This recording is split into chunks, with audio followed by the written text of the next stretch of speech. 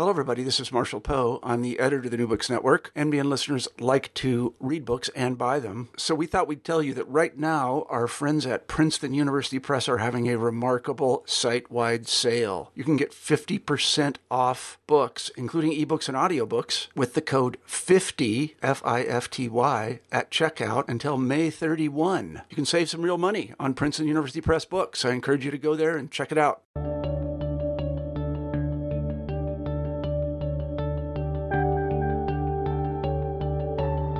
Hello, everybody, and welcome to New Books in History.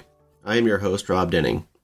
Today, I'm speaking with Jamie Goodall about her new book, Pirates of the Chesapeake Bay, From the Colonial Era to the Oyster Wars, which was just published in February of 2020 by the History Press. Jamie Goodall, welcome to the show. Hi, thanks for having me. Now, before we get too far into the book, can you tell us a little bit about yourself? Yeah, so I currently work as a historian at the U.S. Army Center of Military History. I just started that job actually in February. I have my PhD in history from The Ohio State University with specializations in early America, Atlantic world, and military histories. And I have my bachelor's and master's degrees from Appalachian State University in archaeology and museum studies, respectively. Well, you've got the new book and the new job happening at the same time. That must be quite exciting for you. It is. It's a lot to deal with at the same time. Great. And can you tell us a little bit about where the book came from? How did you come to research the pirates in the Chesapeake? So my doctoral dissertation research was on Pirates of the Caribbean, and I was at the National Council on Public History conference in Baltimore a few years ago, and I was approached by an editor there who was interested in publishing a local history on piracy here in the Chesapeake Bay region. And she asked me if I would be interested in researching that and writing a book for them. And of course, I was like, yes, I need a break from my dissertation. This would be an awesome way to do that. It's still dealing with piracy and privateering, but I get a chance to step away from the doctoral dissertation research and get to know the area that I'm living in a little bit better. Oh, that's great. And so you were actually living in the Chesapeake area at that time? I was moving there. I had just taken the job with Stevenson University at the time. Oh, okay, great. I see what you're saying. So let's talk about the book here. So the book is written roughly chronologically. So let's kind of get into it. We'll kind of start with the beginning and work our way to the end here. So when you're in the introduction, you start off by talking about a particular person. Why did you choose William Claiborne, and what did he have? What was the significance to your overall study? So William Claiborne, he is the first recorded pirate we have in the Chesapeake Bay region. The actions of Claiborne and his associates were the first recorded convictions and executions of piracy in the Chesapeake region, but of course they would not be the last. So I figured if we're going to tell the story of piracy and privateering in the Chesapeake Bay region, we have to go all the way to the very beginnings. Yeah, and one of the things that jumped out at me about this book is that it really, in some ways, it's different from our traditional kind of storylines about piracy, because, you know, it's different from the golden age of piracy, as it's so called, in the Caribbean, where you've got the, Captain Morgan laying waste to the Spanish Main and all of that. This is a very different story. This seems to be more of a story of, it's kind of a combination of smuggling and, murder. There's a lot of that stuff kind of going on here. So can you tell us a little bit about how you kind of defined piracy in this book? So I defined piracy. I broke the introduction up because it is a story. I broke the introduction into characters, setting, and conflict. And so when we're talking about the pirates, the way that I have defined them is that they were really commerce raiders. And this takes you all the way from the Elizabethan Sea Dogs through the so-called Golden Age of piracy, all the way in the Chesapeake Bay region to the Oyster Wars. These pirates, of course, were called many things throughout history, and the terminology was pretty loose in terms of, while we might look back historically and say that there were distinct definitions for each of these terms, the reality is that when you look at the records, a lot of times the contemporaries were using the terms interchangeably. So things like corsairs, buccaneers, privateers, or even just rebels. So pirates, we know, mainly operated on the open seas, but they were also known to make use of rivers and land to support their operations. So I thought that that was a very interesting way to bring the Chesapeake into this story. All of the tributaries and rivers and such that spawned from the Chesapeake Bay region. And so I focused the bulk of the story on the piratical depredations of the Golden Age, but I also try to look at piracy and privateering during major conflicts. So the American Revolution, the War of 1812, the American Civil War. And we know that most pirates didn't start out as pirates. A lot of them started out as merchant marines or sailors with the Royal Navy who frequently turned pirate when given the chance. Or they were just, your average seafarer who, for whatever reason, got caught up in piracy, whether that was voluntarily or not. Right. And so when you're talking about pirates and privateers, what is the difference in your mind between the pirate and the privateer? So for me, it's a technicality. Technically, there are only two things that separated a pirate and a privateer, and that was perspective and a letter of marque. And those letters of marque weren't always legitimate, especially depending on the time and circumstance. Governors might issue letters of marque to individuals to make them privateers for security, but they might not have had the authority granted to them from the crown to issue that letter of marque. If we think about perspective, the English might look at their individuals as privateers who are legally permitted to use personal vessels to attack enemy ships to disrupt trade during war. But of course, those whose ships were attacked and plundered would look at those individuals and call them pirates. And the Spanish very frequently referred to the privateers as nothing better than pirates. Yeah, and I thought that was an interesting distinction. I really liked the way you phrased it. You phrased it here and in the book, where you said that there were two things that separated a privateer: perspective and the letter of marque. I think that's a really good way to put that, because really, I mean, even the pirates and the privateers themselves, they themselves had skewed visions of what they were doing. And so it's an interesting way to phrase that. And so what were these pirates, privateers, whatever they choose to call themselves, or whatever other people choose to call them, what were these people up to overall? What was their overarching goals? What were their intentions? For some of the pirates, it was just a get-rich-quick scheme. They heard the fantastical tales of individuals like Captain Kidd or Henry Avery and decided that they wanted in on that. A lot of times the pirates, it was just a matter of course. Like I said, some of them started out as merchant marines and members of the Royal Navy who simply got tired of the ways that they were treated on board those ships. They were frequently without proper food or medical care. They often had their pay withheld. So mutiny was not uncommon. And the idea, again, of turning pirate was very fruitful in their minds. For some, I think they became pirates just for the adventure. So that, like Stead Bonnet, who had a midlife crisis and just decided, you know what, being a pirate sounds like a really great idea. I'm tired of my wife. I'm tired of my job. I'm going to buy a ship and hire a crew. So adventure was something else that might draw somebody to the world of piracy. Yeah, and I think the many biographies of different pirates or privateers that you've assembled in this book, I think really tells that story, that there are a lot of different motivations behind it, whether it's to get rich, whether it's just adventure, whether you just kind of stumbled into it because of a series of either bad luck or good luck, or depending on how you want to look at it. But there does seem to be a pretty broad array of reasons why people would get into the piracy game. And I think that comes across really well in the book. So, as I mentioned before, I mean, kind of the popular opinion, the golden age of piracy is people in the Caribbean and all that. So why was the Chesapeake so attractive for these pirates? So, if we think about the Chesapeake Bay, it's a really large region, actually. It encompasses both Maryland and Virginia.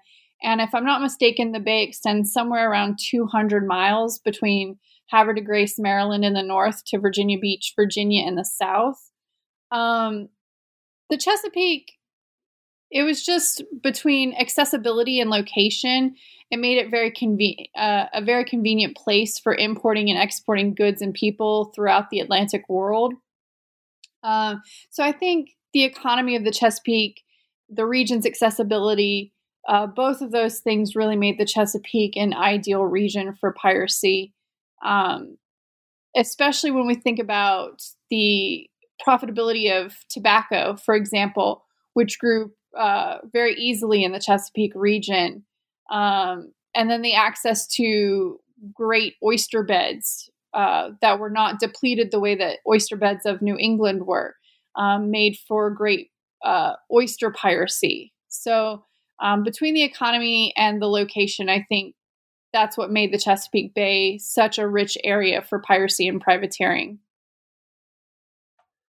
Yeah, I hadn't heard the term of oyster piracy until I got to know your book here. So we'll get to the oyster wars here in a little bit, but let's start at the beginning here. So your book is organized roughly chronologically, and so what can you tell us about piracy in the Chesapeake during the the colonial period before the American Revolution? So this is where we have a lot of the more well-known names like Captain Kidd, Black Sam Bellamy, Blackbeard, but we also have lesser-known figures like Richard Ingle, Roger McKeely, John James.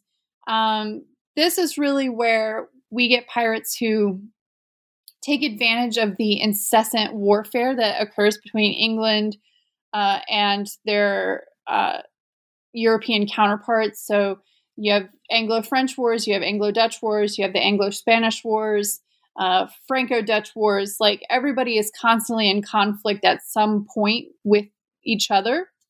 And so these pirates are really taking advantage of that tumultuous situation. This is where they're really engaged in targeting trade, and in particular commodities like silks, spices, enslaved peoples.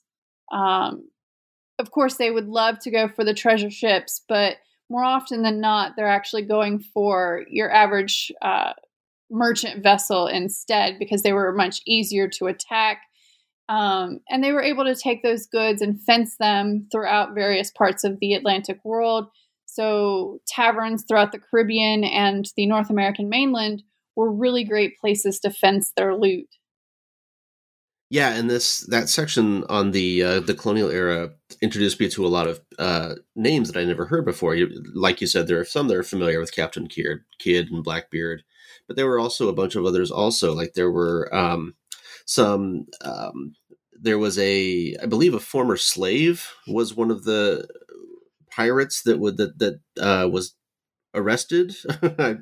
After reading so many names, like with different time periods, I might be getting it mixed up with one of the other time periods. But was there also a group of 4, I believe it was, that where one of them was a runaway slave or something like that? Yeah. So there was a group of individuals that we believe were former slaves. It was not unusual for enslaved Africans to be put on board ships. Some pirates would engage the enslaved peoples as members of their crew. Other times that they would just take the enslaved peoples and sell them as commodities. There's the instance, for example, where Richard Engel and his associates rob a man named Cornwallis, and they take 4 of his enslaved individuals and 12 of his men and maidservants. And it's unclear what ends up happening to those individuals. Then there's also the story of Edward Davis, Lionel Delawafer, John Henson, and Peter Cloyes. Peter Cloyes was an enslaved Black man who joined up with Edward Davis and the others, and the 4 men made their way down the Chesapeake in 1688, and they were accompanied by a treasure trove of goods. Davis had 3 bags of Spanish pieces of 8, some silk stockings, expensive linens. Peter Cloyes had several hundred pieces of 8, some broken silver. Altogether, the men had goods valued at over 2,300 pounds. And so it's interesting to follow them in their exploits, and to know that they brought an enslaved man with them to serve, not to serve them, but to be a partner with them. Yeah, that was the story that I was thinking of. That's what I was trying to remember. I thought that was that particular story stood out to me, that they were just kind of found floating, down the river, so to speak, with their barge piled high with stuff, and they were caught because somebody looked at them and thought, "Wait a minute, they have a lot of chests. that doesn't look right." And so they stopped the boat and discovered all this money and all that. That was a really interesting story. And I think that that's just one of the interesting stories that you've got in that section there. So so the next section in your book, you start talking about the American Revolution. It's interesting to me. This is the part where the book kind of departs from my understanding of piracy, because again, I'm not an expert on piracy, but my image of it is kind of colored by the Golden Age and all of that. And usually we think of the Golden Age of piracy ending in the 1600s, maybe early 1700s. Mm-hmm. But the rest of your book is carrying it forward all the way almost until the 20th century. And so this is these upcoming parts of the books are the ones that were kind of all the new material for me. And I thought this was really interesting. So what can you tell us about the piracy in the Chesapeake during the American Revolutionary era? Yeah, so I call them pirates of the Revolution, but of course they were considered by the American government to be privateers, obviously patriots, but there were also loyalists engaged in privateering and pirating. And I call them pirates of the Revolution simply because, of course, the English look on them as pirates because they look at the colonists as being in rebellion. So they don't recognize the legitimacy of the privateers' letters of marque from the provincial government. I think one of the more interesting stories is about Marmaduke Mister. He, and I believe it was his son or his father, I'm trying to remember, his nephew, that's what it was. Marmaduke Mister and his nephew Stephen tried to take the place of Joseph Wieland, who was a very well-known figure throughout the Revolution, and former shipmate, actually. Marmaduke Mister had served on one of Wieland's ships. Wieland had operated as a loyalist picaroon, but the Misters were much more concerned with personal profit. So they're sort of like the privateers who are in it for personal gain. So they're operating off of the Anamessex River near Somerset County, Maryland. And they had developed quite the reputation of being active cruisers along the lower parts of the Chesapeake Bay.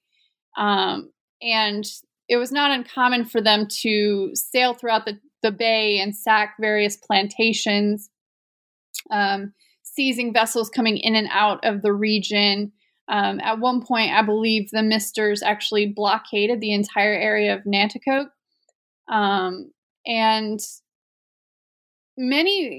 So the fact of the matter is that the Misters were not just preying on English ships.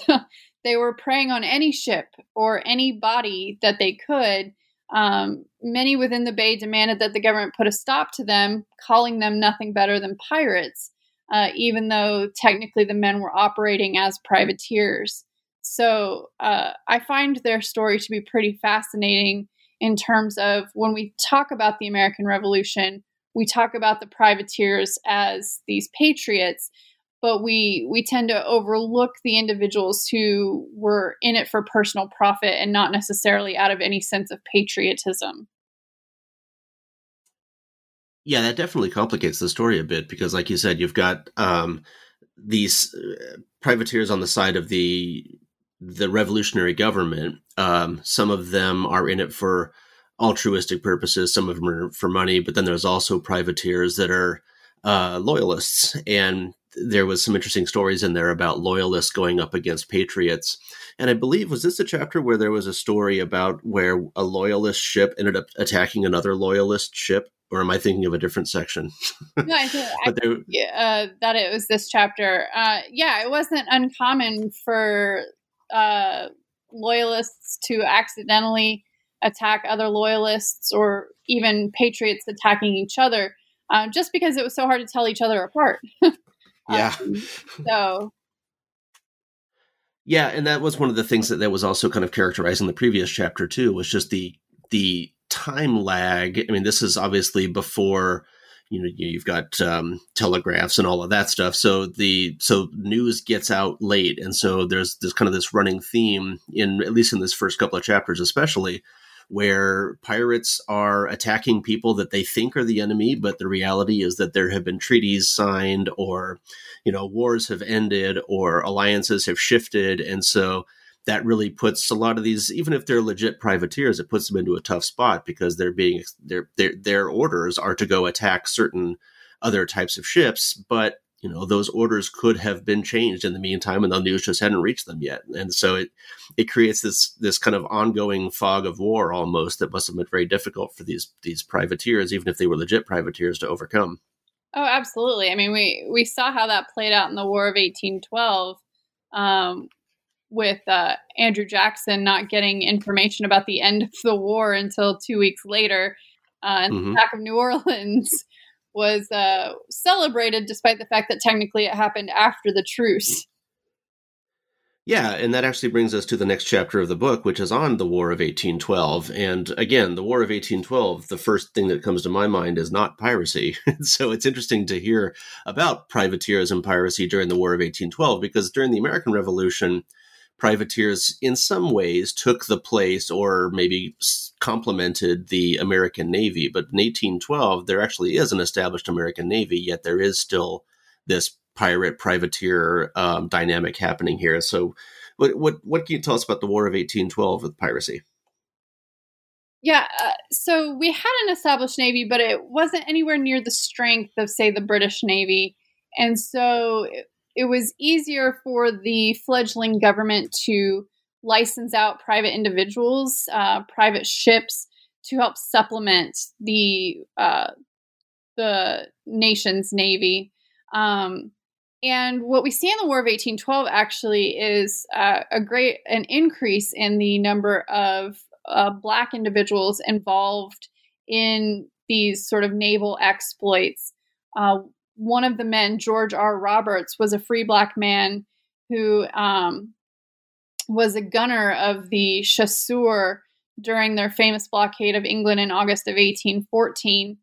And he was actually highly respected throughout the area of Baltimore. One of the captains noted that he was one of the most courageous and daring of the sailors that he worked with. He was even one of the few defenders of Baltimore to have his portrait taken by a photographer, and participated in annual parades that celebrated the role of privateers and the military during the War of 1812.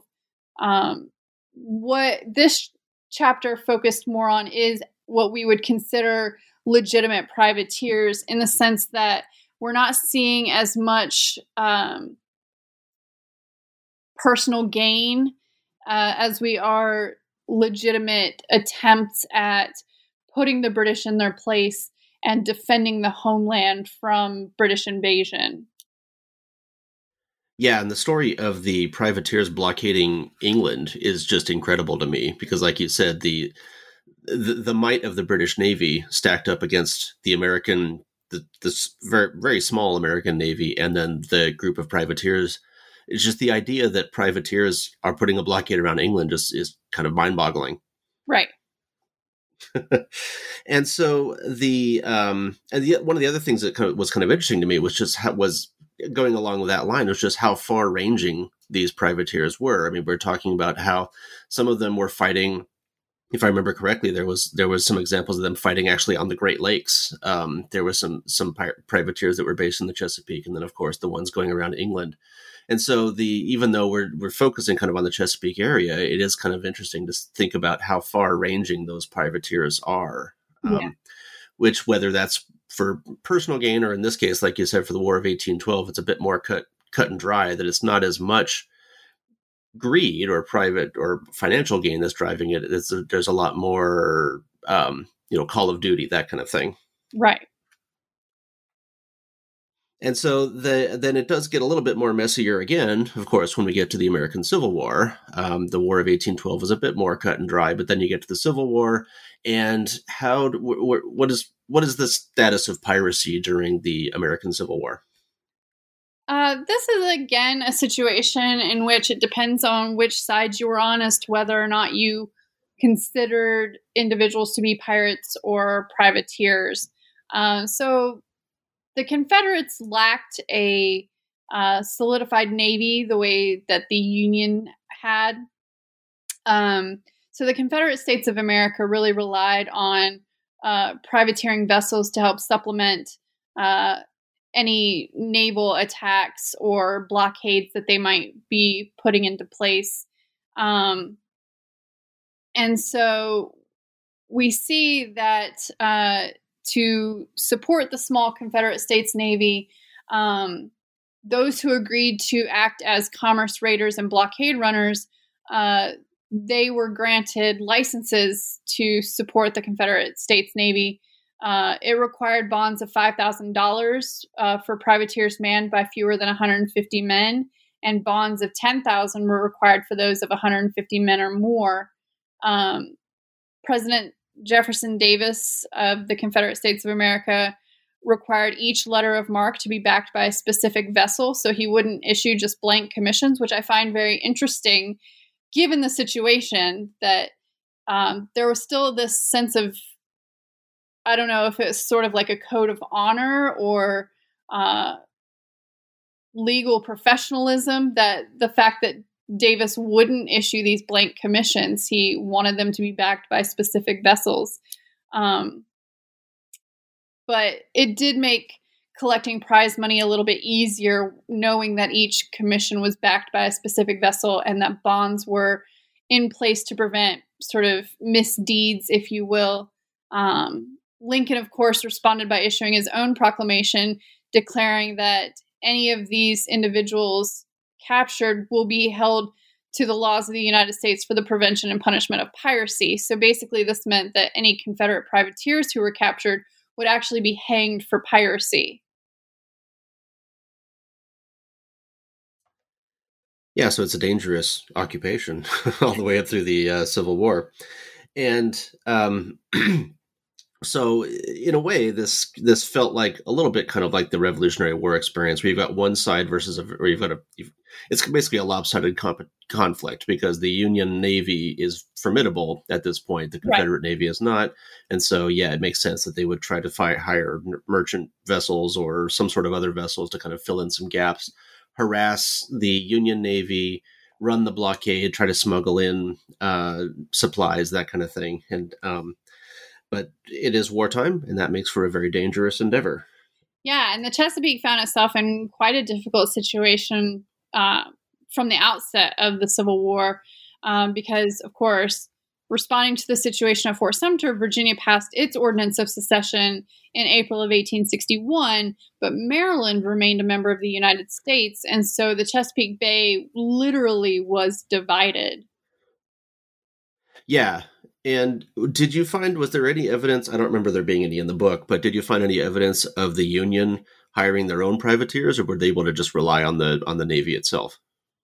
I don't have specific evidence, but it would not surprise me if the Union was willing to hire privateers, but I don't have any evidence of that. Mm-hmm. Yeah, but I did like it. You did paint an interesting picture when you were talking about how the Chesapeake itself was divided, because I mean, you've got the Civil War, splitting states versus states and all of that. But here you've got a body of water and the people that are all kind of working on the same body of water being divided over this issue too. And that would be quite a traumatic experience, I'm sure. And especially when some of them are hired to go attack the other side by the Confederate military or the Confederate government, that must have caused all kinds of local tensions that were probably common across the United States during the Civil War. But I'm sure there's kind of a sense of immediacy when you've got kind of the sailors that you've been sailing with all your life now going against you, that kind of thing. Yeah, especially since Maryland, particularly in the Baltimore region, there were a number of individuals who supported their Southern brethren, going so far as to call for Maryland's secession. So you have conflict within Maryland as well as to whether or not they support Virginia and the Confederate States of America, or whether they, being a member of the Union, are supporting the Union. Did you get a sense in the research that the Confederate privateers were doing this out of a sense of loyalty to the home state? Were they kind of wrapped up in the cause, so to speak, of the Confederacy, or did you get a sense that a lot of them were just more motivated by, the promise of wealth, or did you see any kind of trends along those lines?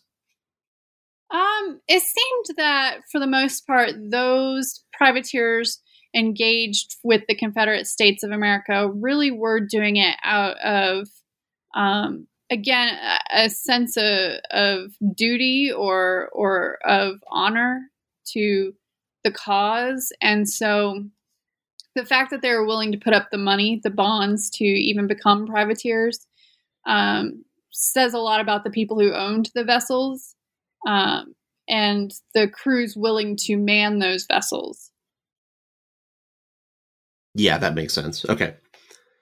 And so after the Civil War ended, of course, obviously with the Union victory, for those listeners that aren't sure, the Union wins. And so after that, the warfare dies down. But as you point out in the last chapter of the book, there actually is ongoing conflict in the Chesapeake, that in ways that look a lot like piracy, and you go so far as to call them pirates. And so can you tell us a little bit about what we're calling the Oyster Wars in the latter half of the 19th century? Yeah, the Oyster Wars are very interesting. Essentially what happens is you have a couple of different things going on. First, you have New Englanders coming down to the Chesapeake Bay to oyster fish because they've depleted their oyster resources. And so you have the Maryland and Virginia governments passing laws to prevent those New Englanders from coming down and essentially what they were considering stealing their oysters. Then you have a situation where you have two different kinds of oyster fishing. You have dredging and you have tonging. Tonging was much more preferred, particularly by the governments, because it was the least disruptive of the oyster beds, where dredging would literally, you would dredge through an entire oyster bed. So it was very disruptive and often prevented the oysters from reseeding themselves. So throughout the 1830s and 40s, you not only have Maryland and Virginia passing laws limiting oyster harvesting to state residents only, but you also have them limiting oyster fishing to just tonging, trying to prevent the dredging. And so anyone who violated these oyster laws became known in the press and by the public as oyster pirates. And so throughout the I would say post-Civil War, technically, so throughout the 1870s, 1880s, the governors of Maryland and Virginia, particularly Virginia's Governor William Cameron, launch an ongoing conflict between the government and the lawless oyster pirates of the Chesapeake Bay. And these come to be known as the Oyster Wars. And so how do those oyster wars play out?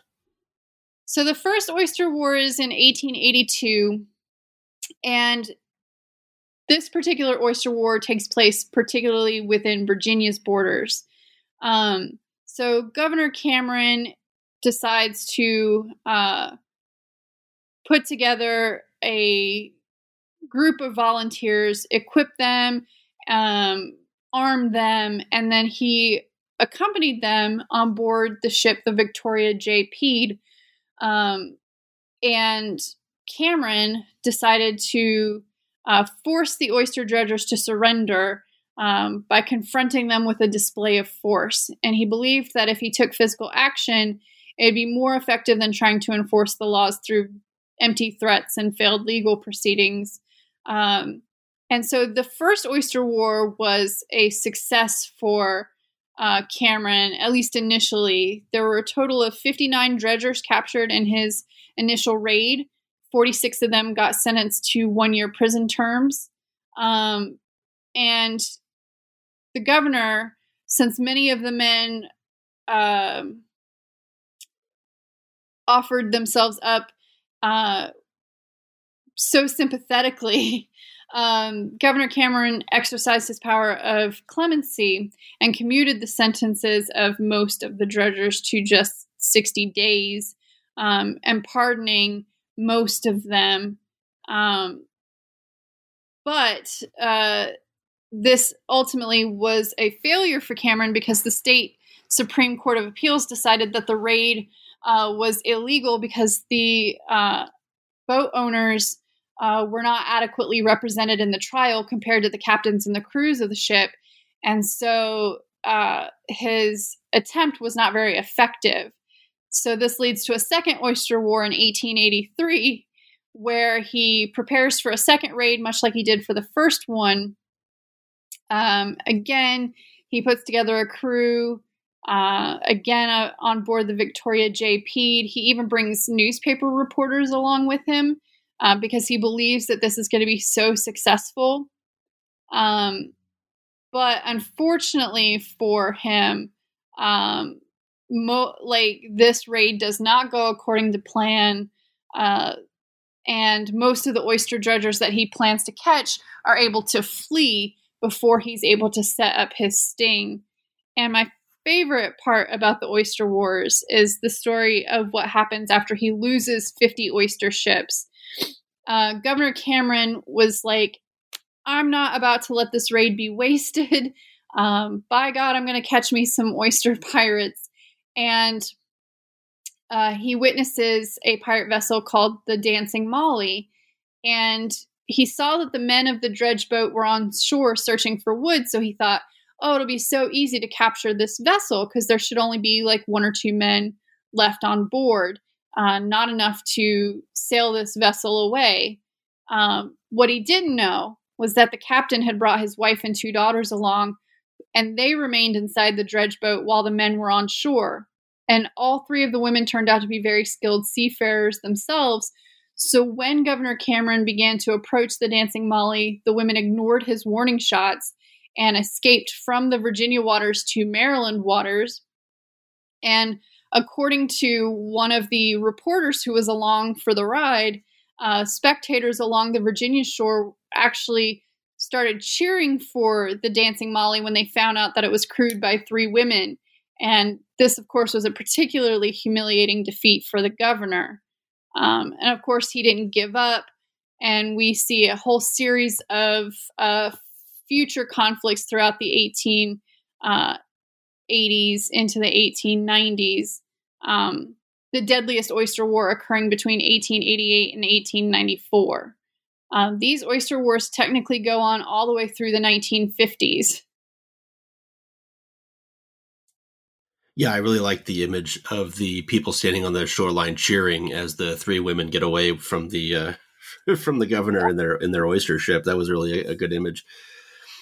And so you end the book by talking about how the oyster wars go all the way up into the 1950s, and that was another kind of mind-boggling part of this was the idea that there were incidents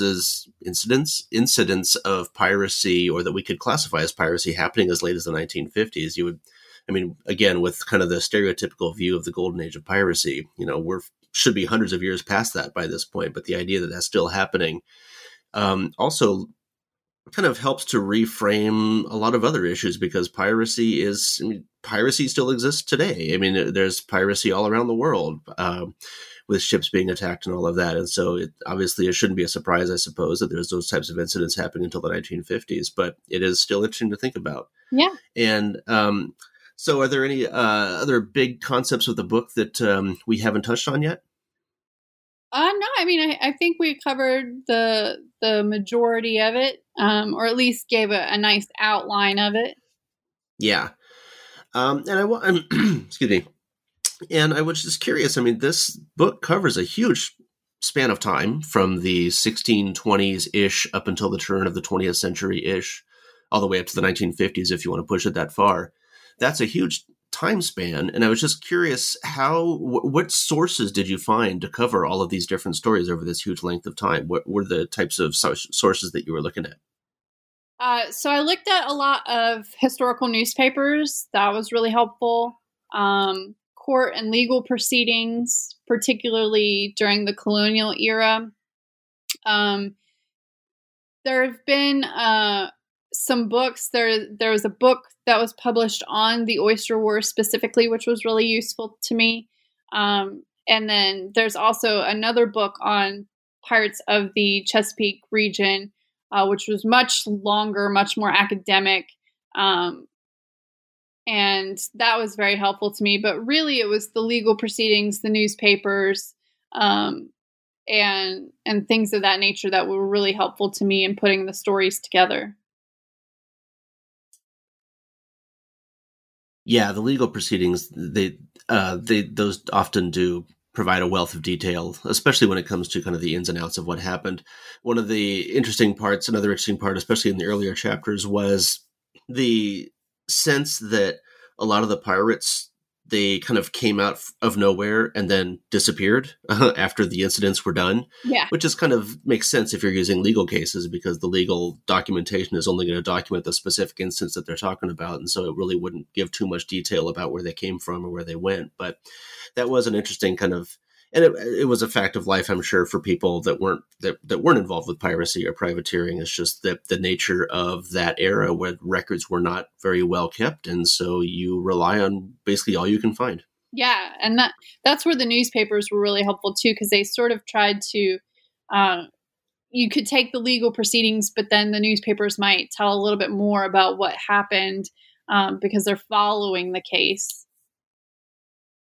Right. Okay, well, we've taken up a lot of your time here. So what's next for you? Do you have any other upcoming projects that you're working on? I'm still working on turning my doctoral dissertation into a book manuscript. So that focuses on Pirates of the Caribbean. But I'm also, I really enjoyed writing this local history, and I've been thinking a lot about proposing a book to the History Press again, this time focusing on piracy and privateering in the Mid-Atlantic region, so New York, New Jersey, Pennsylvania, that sort of region, particularly New York, because they had such a great connection with the pirates of Madagascar. So that might be something in the future for me.